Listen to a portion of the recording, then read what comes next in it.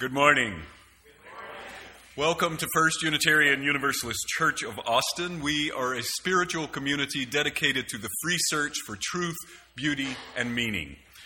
I'm Chris Jimmerson. I'm Minister for Program Development here at the church. I have with me Lane Young, who's our Interim Director of Lifespan Faith Development, and Carol Jen, who is our lay leader this morning.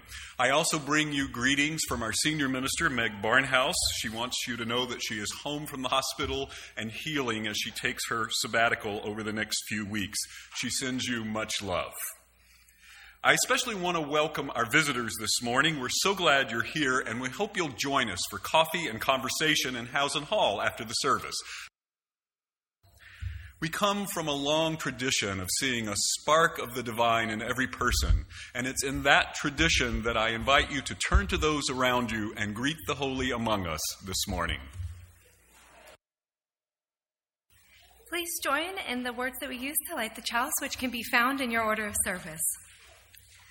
Love is the spirit of this church, and service is its law. This is our great covenant, to dwell together in peace, to seek the truth in love, and to help one another. Come, let us bloom together. Come, let us blend together our radiant colors, our magnificent shapes, our glorious forms of expression. Come, let us turn together toward the light and the warmth that allow life to flourish.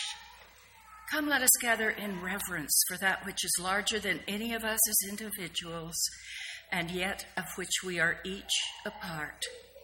Come, we will bloom together.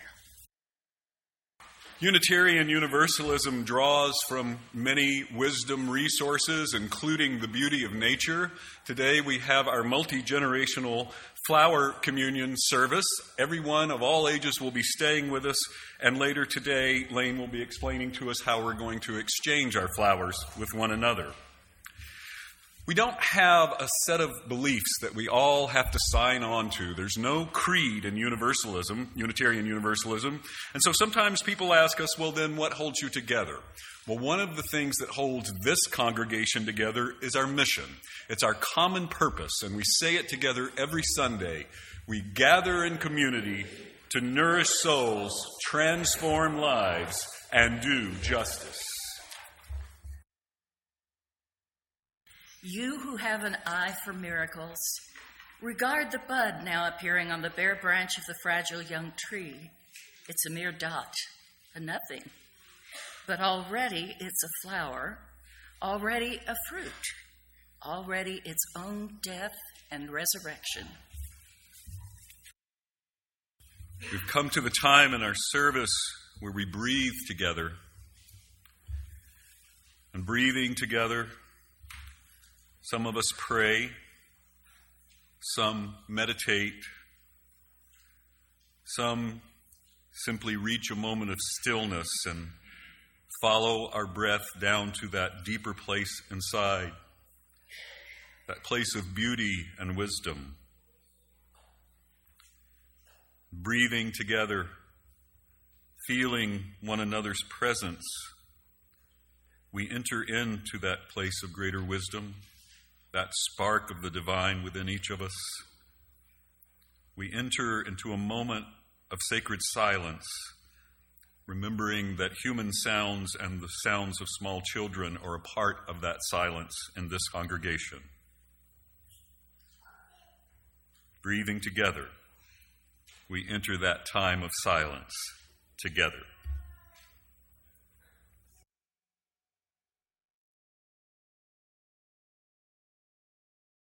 Each year around this time, many of our Unitarian Universalist churches engage in this ritual ceremony we call the flower communion. Thank you, John. In just a few minutes, Lane will tell us about the history of our flower communion and walk us through how we will share our flowers with one another during the ritual itself.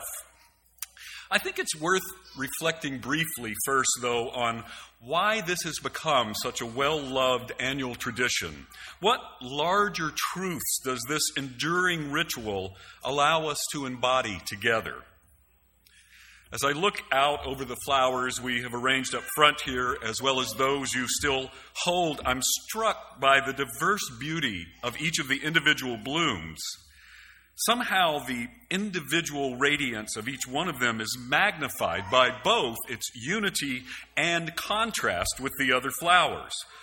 Also, though, gathered together, they form a bouquet that has its own unique form of beauty, different than that of any of the separate individual flowers. Well, that's quite a metaphor for what happens when we gather together in community, each of us bringing our own individual talents, abilities, challenges, and blessings for our world and one another, each of us bringing our own perspectives and desires. And at our best, just like we do when we exchange our flowers in the flower communion, we share at least something of these magnificent expressions of our individual selves with each other.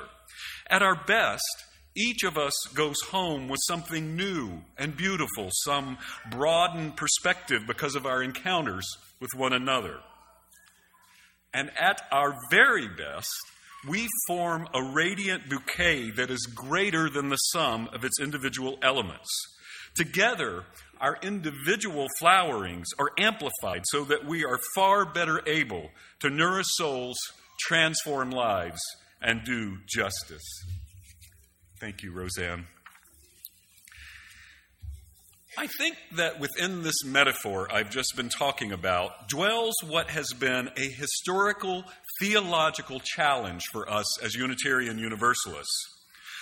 On the one hand, we arise from a history with a strong inclination towards individualism.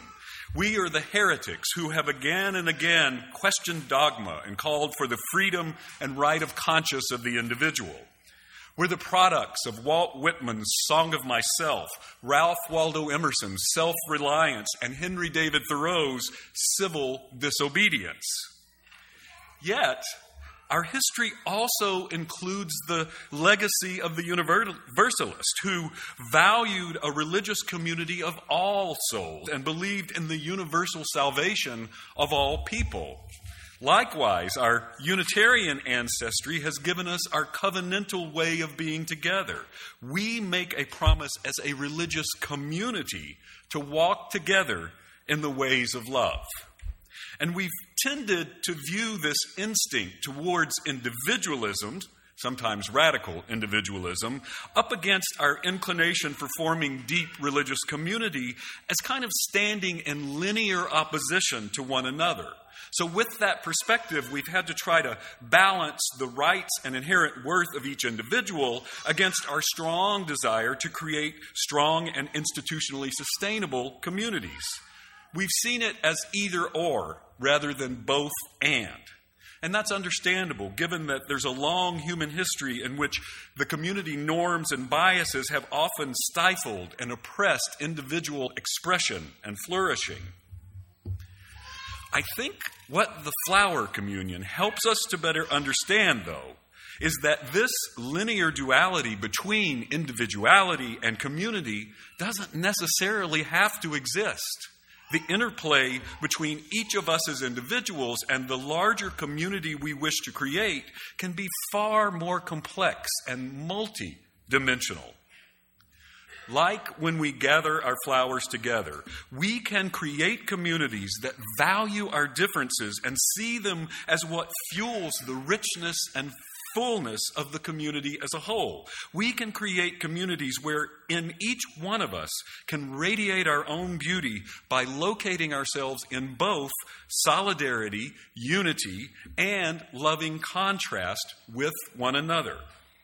Our flower ritual reminds us and helps us to more deeply grasp that rather than having to be in opposition to one another, individuality and communalism can exist together in harmony. And that truly is communion. So, Lane, let's have a flower communion. In the city of Prague, in the land of Czechoslovakia, in the year 1923, there was a church. But the building did not look very much like a church. It had no bells, no spires, no stained glass windows. It had no piano to make beautiful music. It had no candles or chalices. And it had no flowers. This church did have some things. It had 4 walls and a ceiling and a floor. It had a door and a few windows. And it had some wooden chairs. But all in all, it was a very plain and simple church. Except the church also had people who came to it every Sunday. It had a minister, and his name was Norbert Chopik. He had been the minister at this plain and simple church for 2 years. Every Sunday, Minister Chopik went to church, and he spoke to people while they listened, sitting quietly in those hard wooden chairs. When he was done speaking, the people would talk a little bit amongst themselves, and then they went home. And that was it. No music, no candles, no food after service, not even breakfast tacos. Springtime came to the city of Prague, and Norbert Chopik went out for a stroll. The rains had come, the birds were singing, and the flowers were blooming all over the land. The world was beautiful. Then an idea came to him, simple and clear, plain as day. The next Sunday, he asked all the people in his church to bring a flower, a budding branch, or even a twig with them next Sunday. Each person was to bring one. What kind, they asked. What color, what size? You choose, he said. Each of you choose what you like. And so, on the next Sunday, which was also the first day of summer, the people came with flowers of all different colors and sizes and kinds. There were yellow daisies, there were red roses, there were white lilies and blue asters, dark-eyed pansies and green leaves, pink and purple and orange and gold. There were all of these colors and more. Flowers filled all of the vases, and the church wasn't so plain and simple anymore. Minister Chopik spoke to the people while they listened, sitting quiet in those still hard wooden chairs. These flowers are like ourselves, he said. Different colors and different shapes and different sizes, each needing different kinds of care, but each beautiful, each important and special in its own way. When he was done speaking, the people talked a little bit amongst themselves, and then they each chose a different flower from the vases before they went home. And that was all. And it was beautiful, plain, and simple as the day. It is now time for us to share in our own flower communion. I ask that as each of you approach the communion vases, to do so quietly, reverently, with a sense of how important it is for each of us to address our world and one another with gentleness, justice, and love. Once you bring your flower up, select a different flower to take home with you, one that particularly speaks to you. As you take your chosen flower, noting its particular shape and beauty, please remember to handle it carefully. It is a gift that someone has brought to you. It represents that person's unique humanity and therefore deserves your kindest touch. Norbert Chopik started this ritual to celebrate the beauty of our faith and the people in it. Remembering that the sounds of the children in the congregation are part of this quiet, let us now share quietly in this Unitarian Universalist ritual of oneness, community, and love. Please join me in the words we say to extinguish the chalice, which you can find in the order of service. We extinguish this flame, but not the light of truth, the warmth of community, or the fire of commitment.